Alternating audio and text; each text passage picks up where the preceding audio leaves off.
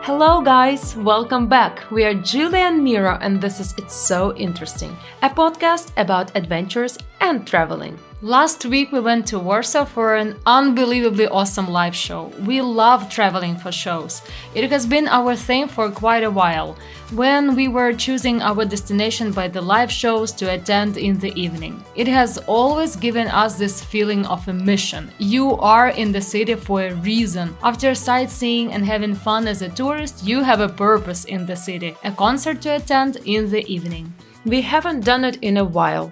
It's even hard to admit, to be honest, but hopefully this year we will have more such journeys when we travel specifically for shows. It's not our fault though. The thing is that the pandemic made a difference with so many shows being postponed. So we had a 2-year break because of that, and then the last year we had so much to figure out in our lives, and with the war in Ukraine, concerts definitely hadn't been our priority. Yes, but this time we realized how therapeutic the live shows are for our mental health, and so we bought those tickets for Black Angel's show and then found out that the supporting band is New Candies, which is also a good band who plays the good music. In Warsaw we wanted to try this famous, the most expensive croissant in Poland, in Ciastko z Dziurką, but it wasn't there. The girl who works in the cafe said it was sold out. So we bought another sweet treat as a consolation and went to another place. So also while we were in Warsaw, we visited these famous Ukrainian places in Poland's capital, Lviv croissants and Piana Vishnya. Nowadays, Ukrainian businesses are very popular in Poland, especially among Ukrainians who flee Ukraine and are staying in Poland as refugees. It is a certain nostalgia and at the same time a possibility to have something usual around you.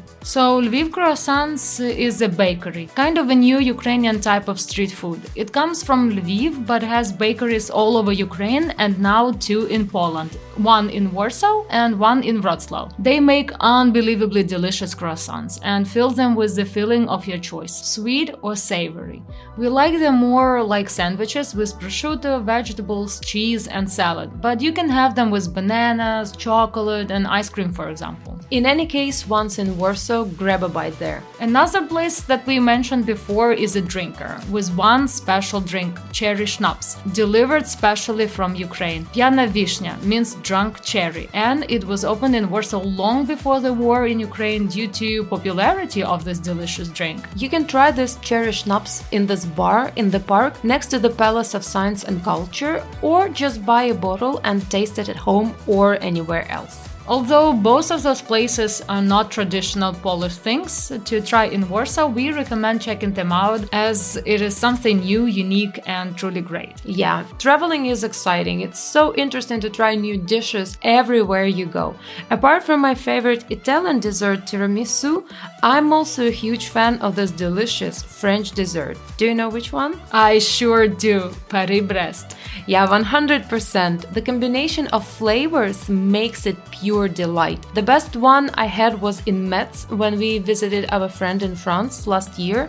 We had this amazing time in a cafe on a square between the cathedral and the covered market. Oof, if I remember the name of this place, I will definitely share it in the description or in Telegram post. But that one, Paris-Brest, was the best one I have ever tried. Apart from being delicious, this bicycle wheel-shaped dessert has a cool history. To make a long story short, Paris-Brest was named after the route of a bicycle race that runs from the French capital Paris to Brest, a naval town in Brittany held since 1891. The main purpose of the race was to encourage bicycle use in Brest, and the newspaper editor Pierre Giffard launched a race to Paris and back. Several years later, the race still hadn't been a great success, so Pierre Giffard asked a local pastry chef, Louis Durand, to create a dessert to help to promote this race and for it to become more attractive to visitors. Paris-Brest is a wheel-shaped pastry made from cream puff dough or choux pastry, cream praline with hazelnut mousse, and is finished with a sprinkle of almond petals. It became popular among riders on the Paris-Brest Paris cycle race,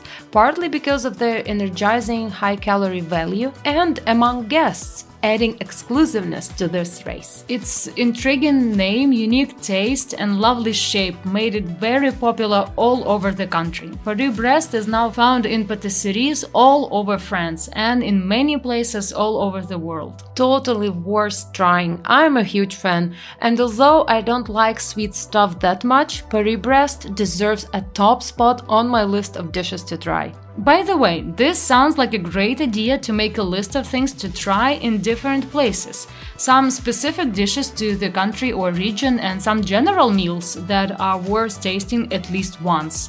Yeah, good idea. Yeah, with a cup of coffee, Paris-Brest is truly a royal experience. Why I say royal? Because coffee used to be an exclusive drink in Europe that only royals could afford. Do you know that so many travelers complain about coffee in different places? Usually travelers don't like coffee in Germany, Mexico, Singapore, and Thailand. So in those countries they try to look for places with a specific coffee attitude. For example, travelers choose Italian, Vietnamese, Australian, or Brazilian coffee places worldwide while traveling for specific coffee making techniques and tastes. This sounds plausible. I also struggle with coffee in Germany. Nowadays, there are plenty of good cafes with decent coffee in Berlin, for example, but 10 years ago it was a challenge to get a tasty cup of coffee in the city, and we knew only a few truly great cafes. I think it depends on so many things: places, coffee machines, baristas, coffee itself, and most importantly, your taste in coffee. Yeah, and the way the coffee is made, cooked, or prepared. I mean, in the Middle East, for example, coffee is cooked differently. The taste is very significant, and if you like it, they can add cardamom to your coffee to make it spicy. Not hot spicy, but more flavored. By the way, the Middle East is where coffee came to Europe from. It is determined that coffee comes from the Arabian Peninsula, somewhere around Yemen, and spread to the territories known today as Iraq, Syria, Egypt, and Turkey. Coffee arrived in Italy in the second half of the 16th century through commercial Mediterranean trade routes, only being served to the wealthy. Central and Eastern Europeans learned of coffee from the Ottomans. By the mid-17th century, it had reached India and the East Indies. By the late 17th century, coffee houses would establish themselves in Western Europe, especially in England and Germany. In many cultures, it was a sign of wealth and power if you could afford to serve coffee to your guests. The first European coffee house, apart from those in the Ottoman Empire and in Malta, was opened in Venice in 1645. Peter van den Broeke, a Dutch merchant, obtained some of the closely guarded coffee bushes from Yemen in 1616. He took them back to Amsterdam and found a home for them in the botanical gardens, where they began to thrive. This minor event received little publicity, but was to have a major impact on the history of coffee. The beans adjusted well to conditions in the greenhouses at the Amsterdam Botanical Garden and produced numerous healthy coffee Arabica bushes. In 1658, the Dutch first used them to begin coffee cultivation in Ceylon, now Sri Lanka, and later in southern India. Within a few years, the Dutch colonies Java in Asia and Suriname in South America had become the main suppliers of coffee to Europe. Not many people know that the largest coffee producers nowadays, such as Brazil, Vietnam, Colombia, Ethiopia, and Indonesia, were forced to grow coffee by their European colonizers to fulfill the needs of the market, and that coffee plant was not natural to those regions. Coffee really traveled a lot. Today you can go on tour to the coffee plantation in any of those countries and learn the history of its origin and witness the process of coffee making. It's fascinating and, believe me, so interesting.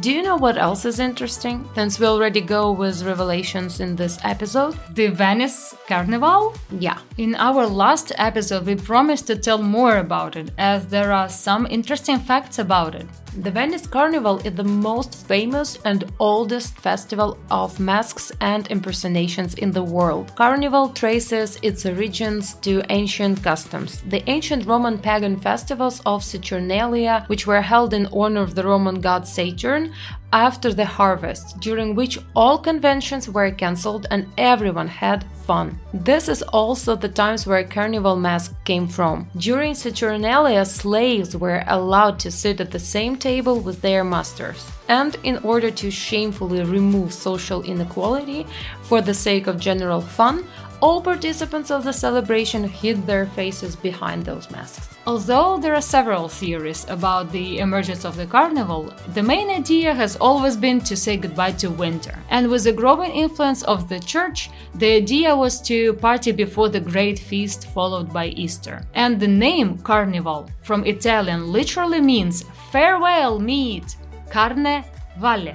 In the 17th century, the Baroque carnival preserved the prestigious image of Venice in the world. It was very famous during the 18th century, promoting theater, art, culture, and literature. However, the festival was outlawed entirely in 1797, and the use of masks became strictly forbidden. As a result, carnivals were forgotten for a century and a half in Venice. Venetians did not remember them so often when, in the middle of the last century, with the development of the Italian tourism business, the idea to revive the popularly beloved holiday was welcomed really well by the government. After a long absence, the carnival returned in 1979. The Italian government decided to bring back the history and culture of Venice and sought to use the traditional carnival as the centerpiece of its efforts. The main idea was to attract visitors by promoting Venetian masks as a significant attribute of the city. Since then, approximately 3 million visitors have been coming to Venice every year for the carnival. One of the most important events in the contest for the most beautiful mask, which is judged by a panel of international costume and fashion designers. The Venice Carnival is held every year in February. During the days of the carnival, Venice becomes a continuous theater stage, on which everyone is both an actor and an audience. Just on the streets, actors give performances in the style of comedy dell'arte, and acrobats, jugglers, and other circus performers show their skills. All the time, firecrackers are fired everywhere and real clouds of confetti fall on the participants. The atmosphere is very festive and pleasant. In the evening, the sky above the city lights up with the fireworks and people move indoors to fancy palaces for costume balls. The atmosphere is truly charming, and although the prices for accommodation skyrocket during this period, it is worth seeing Venice at least once during the carnival. And you don't have to stay there for a night. Some years ago we were in Verona and just took a train for a day to Venice during the carnival to see what is happening there. And it was fantastic. It's interesting that I don't like visiting places with a crowd, but I found such events super charming. And if Venice is not your best choice, you can still come to Nice until the 26th of February for the Carnival of Nice, for the marvelous flower parade and a parade of lights. And if this is too short notice for you, we recommend planning the trip to Sevilla for the April fair. This is exactly where the party is happening. You can try local specialties, sherry, manzanilla or rebujito, along with the tapas, have fun in the amusement park, and dress up in a typical flamenco dress. Totally amazing. Maybe we should also think about visiting Sevilla for this fair. It sounds like so much fun. And if you need someone to plan your perfect trip, look no further. Just drop us a line and we will do it for you. It looks like we have to schedule and plan our own journeys this year, as we want to visit so many places and we haven't figured out when to go where. Because it's already the middle of February and we haven't gone further than Warsaw. Well, yeah. But we will travel soon. Maybe we will have to take a spontaneous trip. Maybe we will book some far destination journey. We'll see. In the meantime, there are several projects we are currently working on, and we will introduce them here or on Instagram very soon. And to finish this episode with a useful tip, here's the thing. If you need to contact customer support to solve your problem, whether it is a chat or a call, contact them once again and many times more until your problem is solved. This is a great tip we learned through the years, that every person has their own approach to work and problem solving. And when one agent is not able to fix your issue, there will be another one who will. Last time I had to call the airline 4 times to fix the luggage issue for our clients, and 3 customer support agents told me it was impossible to fix this issue online. However, the 4th person did it for me easily. I believe that there are no situations without a solution. You just need to try one more time or hire a travel planner to solve all the problems for you. Believe me, it takes all the hassle away, and our clients come back to us for the service we provide, not to deal with the unforeseen problems and unexpected situations. And to stay in touch and informed, check out the links attached below and follow us on Instagram. Check out our website for articles and more travel tips. Thank you for listening, and there's always more to come.